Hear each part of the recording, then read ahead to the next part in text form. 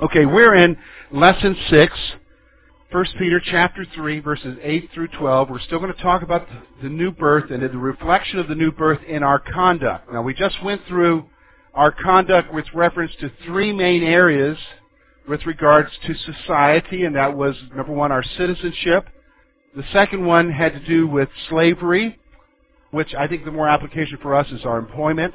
And then the third one was with reference to spousal relationship between a husband and a wife. Now we're going to talk about just our conduct in general, specifically our conduct towards each other. Our conduct towards each other. So let's look at chapter 3. We're looking at verses 8 through 12. We're going to look at these 5 verses and spend all of our time today talking about these 5 verses. So notice with me. Finally, all of you be of one mind, having compassion for one another, love as brothers, be tender-hearted, be courteous, not returning evil for evil or reviling for reviling, but on the contrary, blessing, knowing that you were called to this, that you may inherit a blessing. For he who would love life and see good days, let him refrain his tongue from evil and his lips from speaking deceit. Let him turn away from evil and do good. Let him seek peace and pursue it. For the eyes of the Lord are on the righteous, and his ears are open to their prayers. But the face of the Lord is against those who do evil. Okay, so we're going to look, first of all, he's going to give us a command.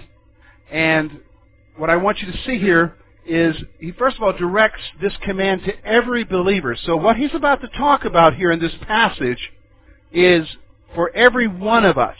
Not just a select few, not just for certain individuals that it seems to fit for, but rather it's for all of us. So what we want to see is that what we're going to look at here is for every one of us. Now, because here's the thing. You could have looked back at the last section and said, well, you know, I'm not married, this doesn't apply to me, or I'm not a slave, it doesn't apply to me. What he's about to show us here is in this part right here, it's for every one of us. So finally, for all of you. Now here's the command. Peter commands all believers to live in harmony with each other.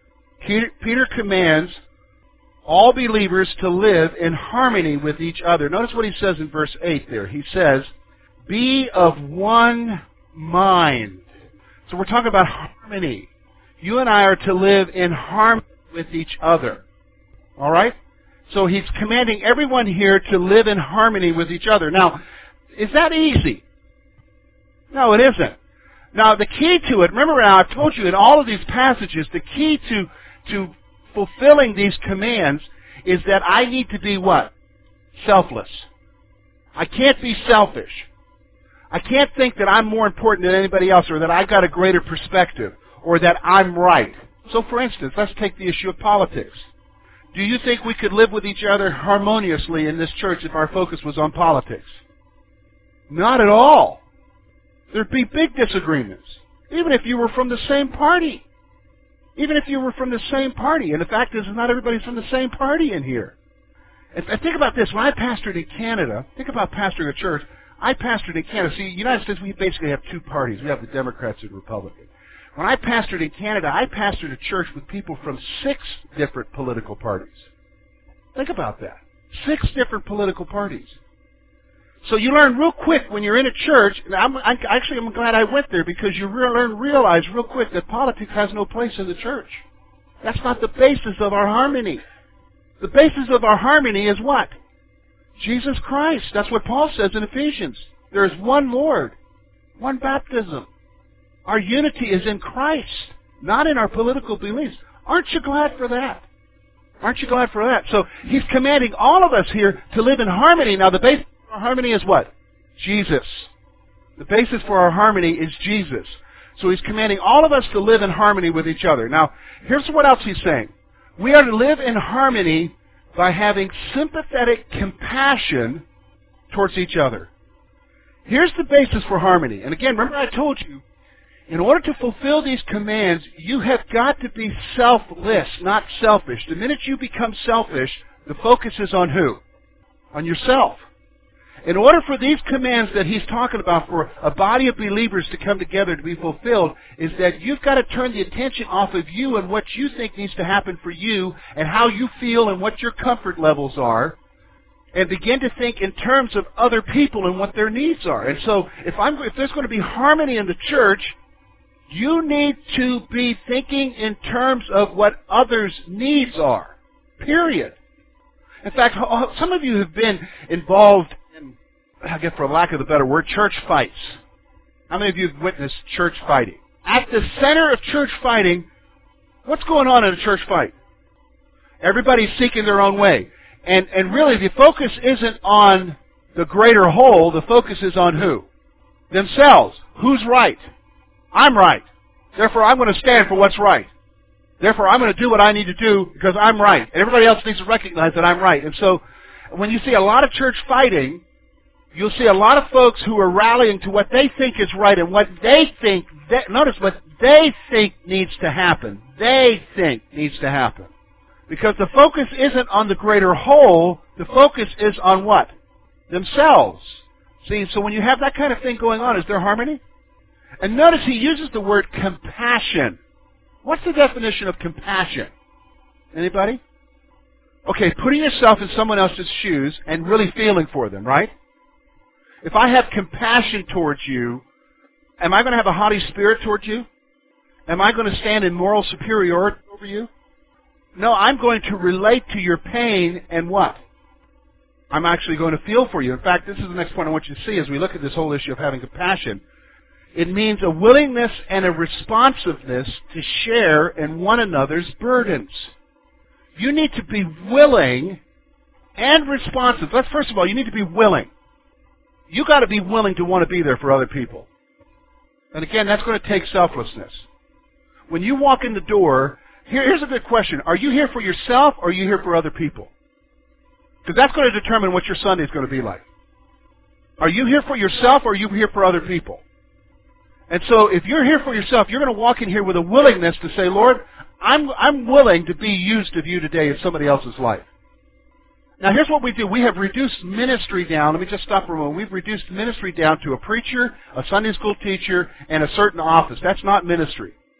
Those are ministry positions, but that's not what we're talking about. We're talking about ministry and service. Ministry and service is you being there for other people. So, for instance, let's say Bruce is down today. Maybe he's heard that spring training camp hasn't been going good for the Eagles and he's just down. Ministry and compassion is me recognizing he's not down and coming over here and putting an arm around him and saying, it's okay, man. It's okay. I'm there for you. Don't like him, but I'm there for you. That's a minor illustration of what I'm talking about, but it could be something bigger. Hey, I hear you're going through some really serious financial difficulties. If you need me, I'm there. In fact, it goes one step further. Responsiveness. It needs to be responsive to sharing another burden. See, it's got to go beyond, listen to me, it's got to go beyond just saying I'm willing to be there. It's got to go, you got to be responsive and say, hey, I hear you're going through some difficulties. Here's 20 or 40. Maybe that'll help you out through right now. That's all I can do, but I'm there for you. You understand? You got to allow the Holy Spirit to work through you because that person who is in the body of Christ with you is important. You know what? We actually are robbed. You say, what are you talking about, George? It's a blessing to be in this kind of a country where we have freedom, but there's always an exchange. You exchange one blessing for another blessing. And as I think about our brothers and sisters in Christ who are in situations where they are being persecuted literally for their faith and dying for their faith, their dynamic of church is so much different than our dynamic of church. Because when they come together in secret, and a lot of them do meet in secret, there is a genuine concern and a love that is expressed towards each other because they don't know that any of them will be there the next week. And so the genuineness of the compassion and the responsiveness to the needs of other believers is real in a country where you might be executed for your faith. But because we have a freedom, we've exchanged our freedom for worship, and that's fine, we can do that, but we have lost the whole dynamic of being there for each other. Literally. So much so, again, remember I said we go through our minds of I want to help that person, Lord, but I've got this going on, and I'm saving for this, and I'm thinking about this, and this is my dreams, and this is what I want to do, and I can't be there for that person today, Lord. And in fact, we may even be so bold as to say, Lord, I don't have time for this today. We're missing it, aren't we? See, He's commanding us to be willing and responsive to the needs of others, to bear their burdens. And believe me, as pastor, I'm aware of what happens a lot in people's lives. And let me just tell you, every week there's somebody walking in here, several people walking in here who are carrying burdens. Several people who are just wondering. Several people who maybe are even close to just giving it up. But the rest of us, we just come, and we're here for who? Ourselves. When the Holy Spirit is maybe speaking to us and saying, so-and-so doesn't look happy today. Maybe you need to go over there and put an arm around them. Maybe you need to be there for them. Find out what's going on. And maybe even the Holy Spirit would take it one step further and say, you need to lay your dream aside for a moment and the money that you've been saving up for something greater. In the Fireproof movie, how many of you watched the Fireproof movie now, okay? Remember in the Fireproof movie, the captain is saving his money for what? A boat. We're not talking no bass boat either, okay? The money he was saving up, he could have bought a nice bass boat and been happy. He was saving up for some kind of yacht thing. And in the midst of it, there right in his own marriage is his wife's family in need of what? Medical bed and so forth. Finally, when the Lord gets a hold of his heart, He does what? He goes and takes care of it. But at first, he wasn't willing to give it up because his dream was what? A boat. See, you got to be careful. Maybe your dream is getting in the way of the Holy Spirit. Did you hear what I'm saying? Maybe your ambitions of what you want.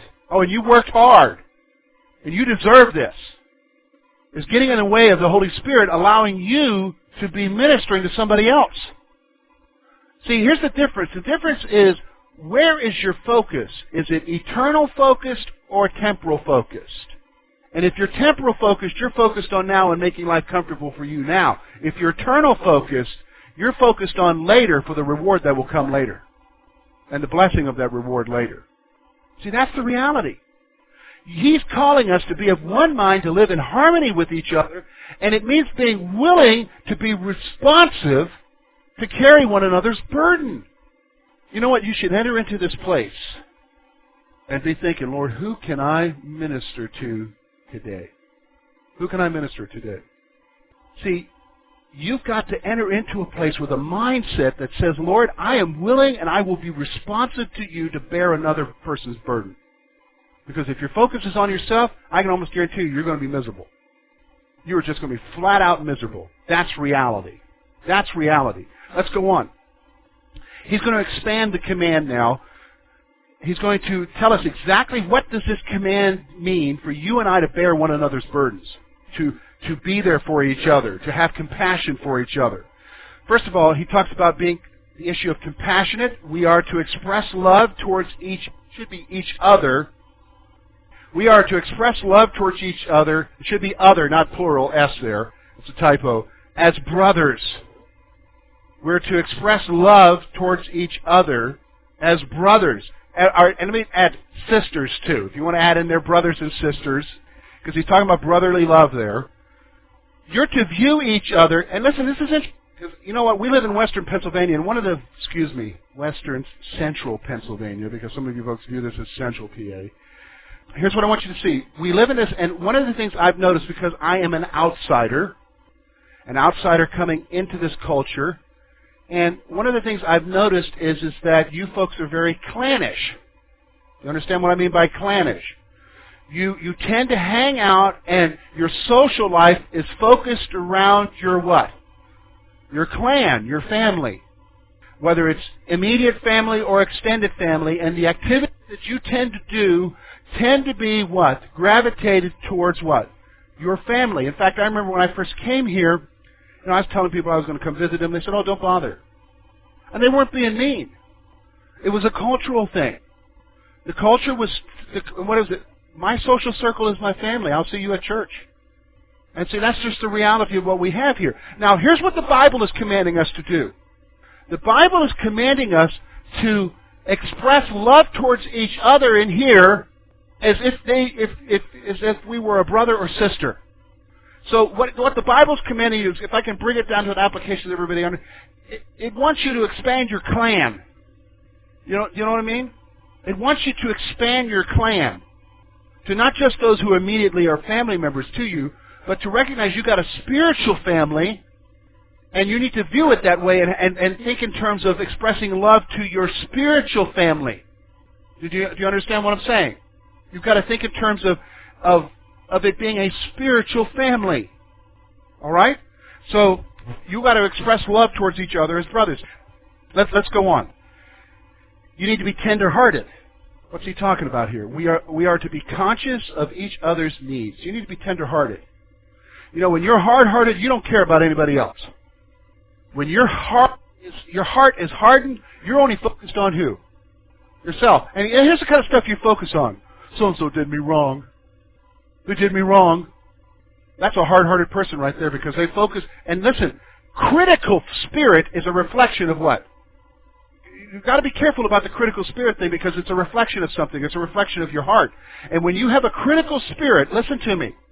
When you have and I at one time suffered with this. When you have a critical spirit, your focus is going completely on self, and you are fault-finding everybody around you. Because number one, it makes you feel good because you think you're okay, and it's a reflection that your heart has hardened. So rather than, okay, let's say we have Joe Schmo sitting right here. Joe Schmo's going through some financial difficulties. He's caught in a cycle where he's constantly making bad decisions financially. But Joe Schmo's got a problem, and he needs some immediate help financially. Does that mean that Joe Schmo's going to learn how to handle finances through this crisis? No, not necessarily. But the issue is, he needs some help, and he's here. Here's one of the two responses that'll happen. The hard-hearted person will look at him and say, you know what, if I wasted money like he did, I'd be having problems. There's everything he's getting. I don't think we should help him out because we're not going to teach him anything. That's hard-heartedness. And are they wrong? No. Everything they said was right. Yeah, everything they said was right. But that's the attitude of Christ. In fact, just think about this if Jesus was as hard-hearted as that. See, the attitude of tenderheartedness is saying, you know, I know he didn't make some decisions, but I know he's really got to get through this, and I know, Lord, you want me to help him out, and I'll help him out, and maybe, Lord, you can help me to be used by him to help keep me through this. Well, so that's not going to teach him anything.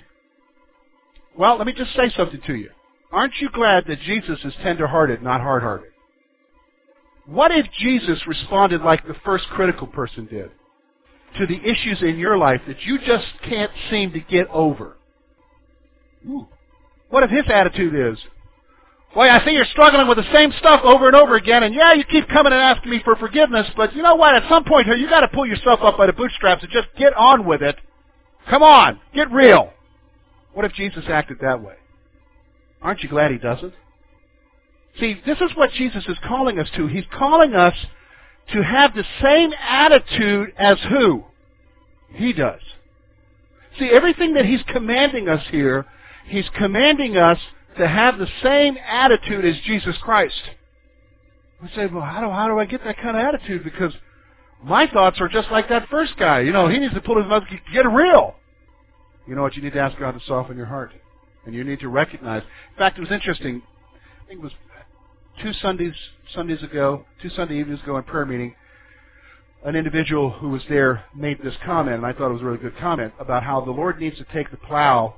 The Lord's been taking a plow to some of our hearts and revealing things in our life, but the Lord needs to take the plow even further deeper and help us to understand that our salvation has nothing to do with us. It's completely of Jesus Christ, and that I have no leg to stand on before him. And you know, she was right. And the reality is when you begin to understand that there is nothing in and of myself that deserves salvation, I deserve to go to hell, you begin to realize, who am I to judge somebody else? And your heart starts to be tender. It starts to soften. I think the reason why we're hard-hearted is because we don't truly appreciate the salvation that we have. And see, and if I'm going to be tender-hearted, I'm going to be conscious of what's going on around me and people's needs. So for instance, I'm going to be conscious, hey, where's Tom today? She says to me, he's homesick. Homesick for what? No, homesick.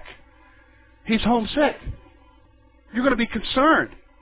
Where's Tom? So, I mean, you're going to be, and so you're going to have a lot of people asking now where Tom is, okay? They're going to be expressing concern because I've used you for an illustration. But see, that's the point. You're going to be sensitive.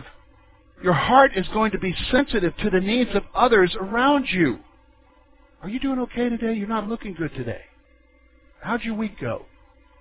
See, here's the thing. We're afraid to ask those kind of questions, aren't we? Because, number one, we don't want to hear it because we got our own stuff going on. And number two, we're afraid of what, if we open that door, what are we opening the door to? But listen, if Jesus shows you something, He wants to use you in some capacity to reach out to that person's needs. And so you've got to be tender-hearted. You've got to be conscious of each other's needs. Let's go on now.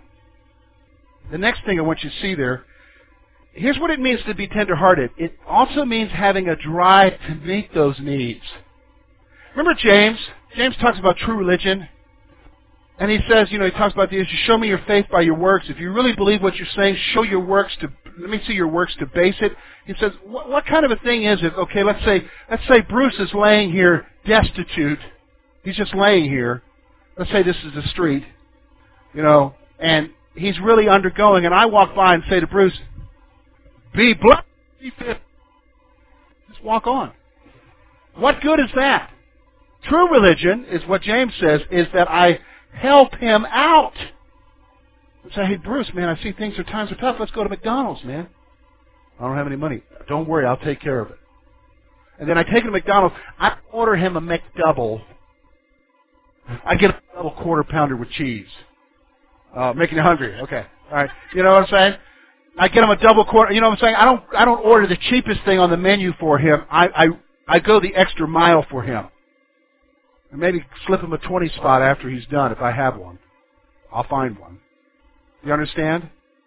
See, it's the tenderness is not, it's being conscious, and you can be conscious. You can look around and say, oh yeah, there's a lot of needs in here today. Yeah, a lot of needs. But it's going one step further. It's being driven to meet those needs. Lord, how can I help that person?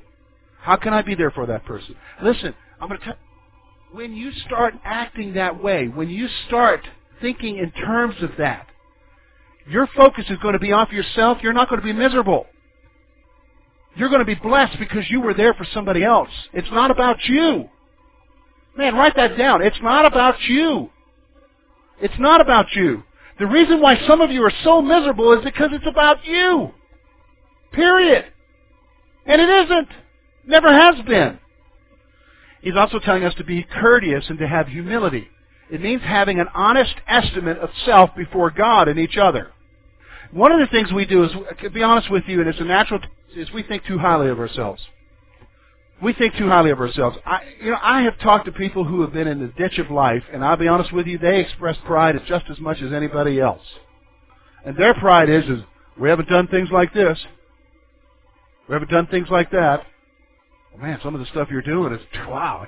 But they don't see it. They think they haven't reached the bottom. There's still pride there. And see, if you're going to be humble, the issue is you've got to have an honest estimate of yourself. You've got to quit looking at it. And here's what we do. We compare ourselves. We're like the Pharisee in the Scripture when Jesus says the Pharisee went up to the temple. Two men went up to the temple, one a Pharisee and the other a tax collector. And the Pharisee looked and said, Lord, I'm doing all these great things for you. I tithe this, I do all that. And you know what? I am not like that guy behind me. And the guy behind him doesn't even look up. He says, Lord, have mercy on a sinner like me. And Jesus said, which of the two was righteous? Which one? The sinner. See, we've got to have an honest estimate of ourselves. I'll be honest with you, we've got to get off our perches. There is no reason for any of us to be thinking so highly of ourselves that we think that we've arrived. And here's what we do. We will compare ourselves. We'll compare ourselves. We'll start thinking in terms of, I'm doing okay because I haven't done the stuff that they've done. Or I haven't done the stuff that he's done. And I'm not like that person who's walking down the street with orange hair. Or I'm not like that guy that's walking around in Walmart that's got tattoos all over his head or whatever, And I'm not like that. I'm not like that guy who's got a nose ring and he's missing part of his nose because he's got it expanded and I can see his nasal sinus passages as I look up there. You start thinking in terms of I'm okay because I'm not like those guys. You know what? You start thinking that way, you've got a problem. And it's called pride. And it's the chief of sins. Pride is the chief of sins. And if I'm going to be humble, I got to have an honest estimate of myself. Lord, I'm not even worthy to be in your presence. Lord, I'm struggling with the same old stuff over and over again. Lord, my heart is so wicked, it even tells me I'm okay and I know I'm not. And Lord, I know I'm egotistical and I'm this, that, or another. And when I'm around people, it's all about me, Lord. It's not about them. And you've got to take an honest estimate of yourselves. We don't like to do that, do we?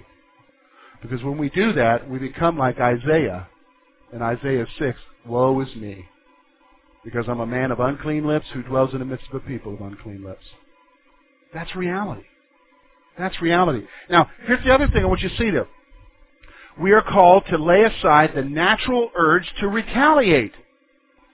This is, we learn, we're so competitive, and it's in our nature as Americans. You do me wrong, it's not a question of whether or not I'll get back at you, it's just a question of when. Isn't that right? You do me wrong, it's not a question of whether or not I'll get back to you, it's a question of when and how. And I'll make you pay. Now, we may not express those attitudes out loud. Sometimes some people do. But we think them, or we don't think them. They're in our subconscious. And what Peter is telling us, and of course he was with Jesus. Jesus said this many times over. We got to lay aside our natural tendency to retaliate against people. And let me just stop. So what we're called to do is unnatural. Does everybody understand me? What we're called to do by not retaliating is unnatural. So for instance, it's just natural. If there was a mosquito in here and it was buzzing around and it landed on my hand and started to suck out blood, my natural reaction is to retaliate and smash it. Why? Because it's just natural to swat it. It's completely unnatural to go away, little guy. That's unnatural. You'd be like, what's the matter with him? Kill that thing. It's unnatural. You've got to retaliate. Now, here's the thing. Instead, we are called to bless those who hurt us. Ooh, I don't understand that one. How many of you have a copy of the Fox's Book of Martyrs in your home? Fox's Book of Martyrs. It's a classic book. It's about 300 or 400 years old. There are some updated versions of it that you can get that have more modern day stories, but they're stories of the martyrs. They're stories of those who have died for their faith, all the way from the beginning. You'll hear the stories of the apostles, all the way to now. Some of the modern editions have it. We have some here. If you want a copy, we'll let you read a copy. I'll even let you borrow a copy. It's very humbling to read those, because many of the times that you will read about the martyrs, and as they suffer at the hands of those who are persecuting them, one of the key characteristics that you will always see with the martyrs is this. They always bless those who kill them or persecute them. In fact, their attitude is, Father, forgive them. They don't know what they're doing. See, it's the attitude of Christ. So, you and I are to bless those who hurt us. Now you say, really? Man, that's got to be hard. Listen, bless them. You're releasing them into the hands of the ultimate judge. Period. See, here's the thing. You've got to have a different perspective. We think so much in terms of the way the world thinks. We've got to think in terms of the way the Bible thinks. Because the way the Bible thinks is that if a person doesn't know Jesus, of course he's going to persecute you. He doesn't know Jesus. You've got to pray for that person to come to know Jesus. Jesus calls us to almost an otherworldliness, doesn't he? But see, it's the Spirit who enables you to do it. The Spirit who enables you to do it. Instead, we are called to bless those who hurt us. Here's the other thing. We've been called to this and recognize our future blessing. Here's what I want you to see. What does he mean by this? We've been called to this. Look with me at verse 9. Here's what I want you to see. Not returning evil for evil or reviling for reviling, but on the contrary, blessing, knowing that you were called to this. What's he talking about? He's talking about the fact that you and I were called to a path of suffering. This is the thing that North American Christians cannot grasp. You and I were called to suffer for Jesus. thinking is because we have rights, and we even there was a time when there was a sense of respectability with being a Christian, but that's no longer true anymore. You're watching it unfold on your TVs every day. And don't be shocked by it. And our natural tendency is to react. We got to fight this. We got to bring it back to the way. No. You don't understand. The culture is going to move whether you fight it or not. You need to recognize that this is what you were called to. In fact, let me ask you a question. This has to do with the person of God. Is God a respecter of persons? Does He show partiality among His children? Why is it that North Americans are the only part of God's family that's exempt from persecution, suffering for the faith? Are we exempt? No, we're not. We think we are. Maybe not consciously, but subconsciously. In fact, we react when it happens. Why are you doing this to me, Lord? Why is this happening? See, no, you got to recognize we were called to this. In fact, next week we're going to talk about suffering because starting in verse 13, he's going to talk about that our life is marked by suffering. See, we've been influenced by the TV preachers who talk about God wants you to be healthy and wealthy. Whether you realize it or not, you may flat out reject their teaching, but you've been influenced by some of their thinking. Their theology is an American-based theology. It comes out of our materialism of our culture. It's interpreting the Bible out of the materialism of our culture. And we have been influenced by that. And the reality is our path is a path of suffering. That's been true for thousands of years. In fact, what do we used to say? The blood of the martyrs are the what? Seeds of the church. Isn't that interesting? We've been called to this, and we need to recognize our future blessing. Let's go on. Here's the explanation. Verse 10. This is directed to God's people as they enjoy this earthly life. So he's going to tell us something here in verse 10. Look with me. He's giving a section of verses here.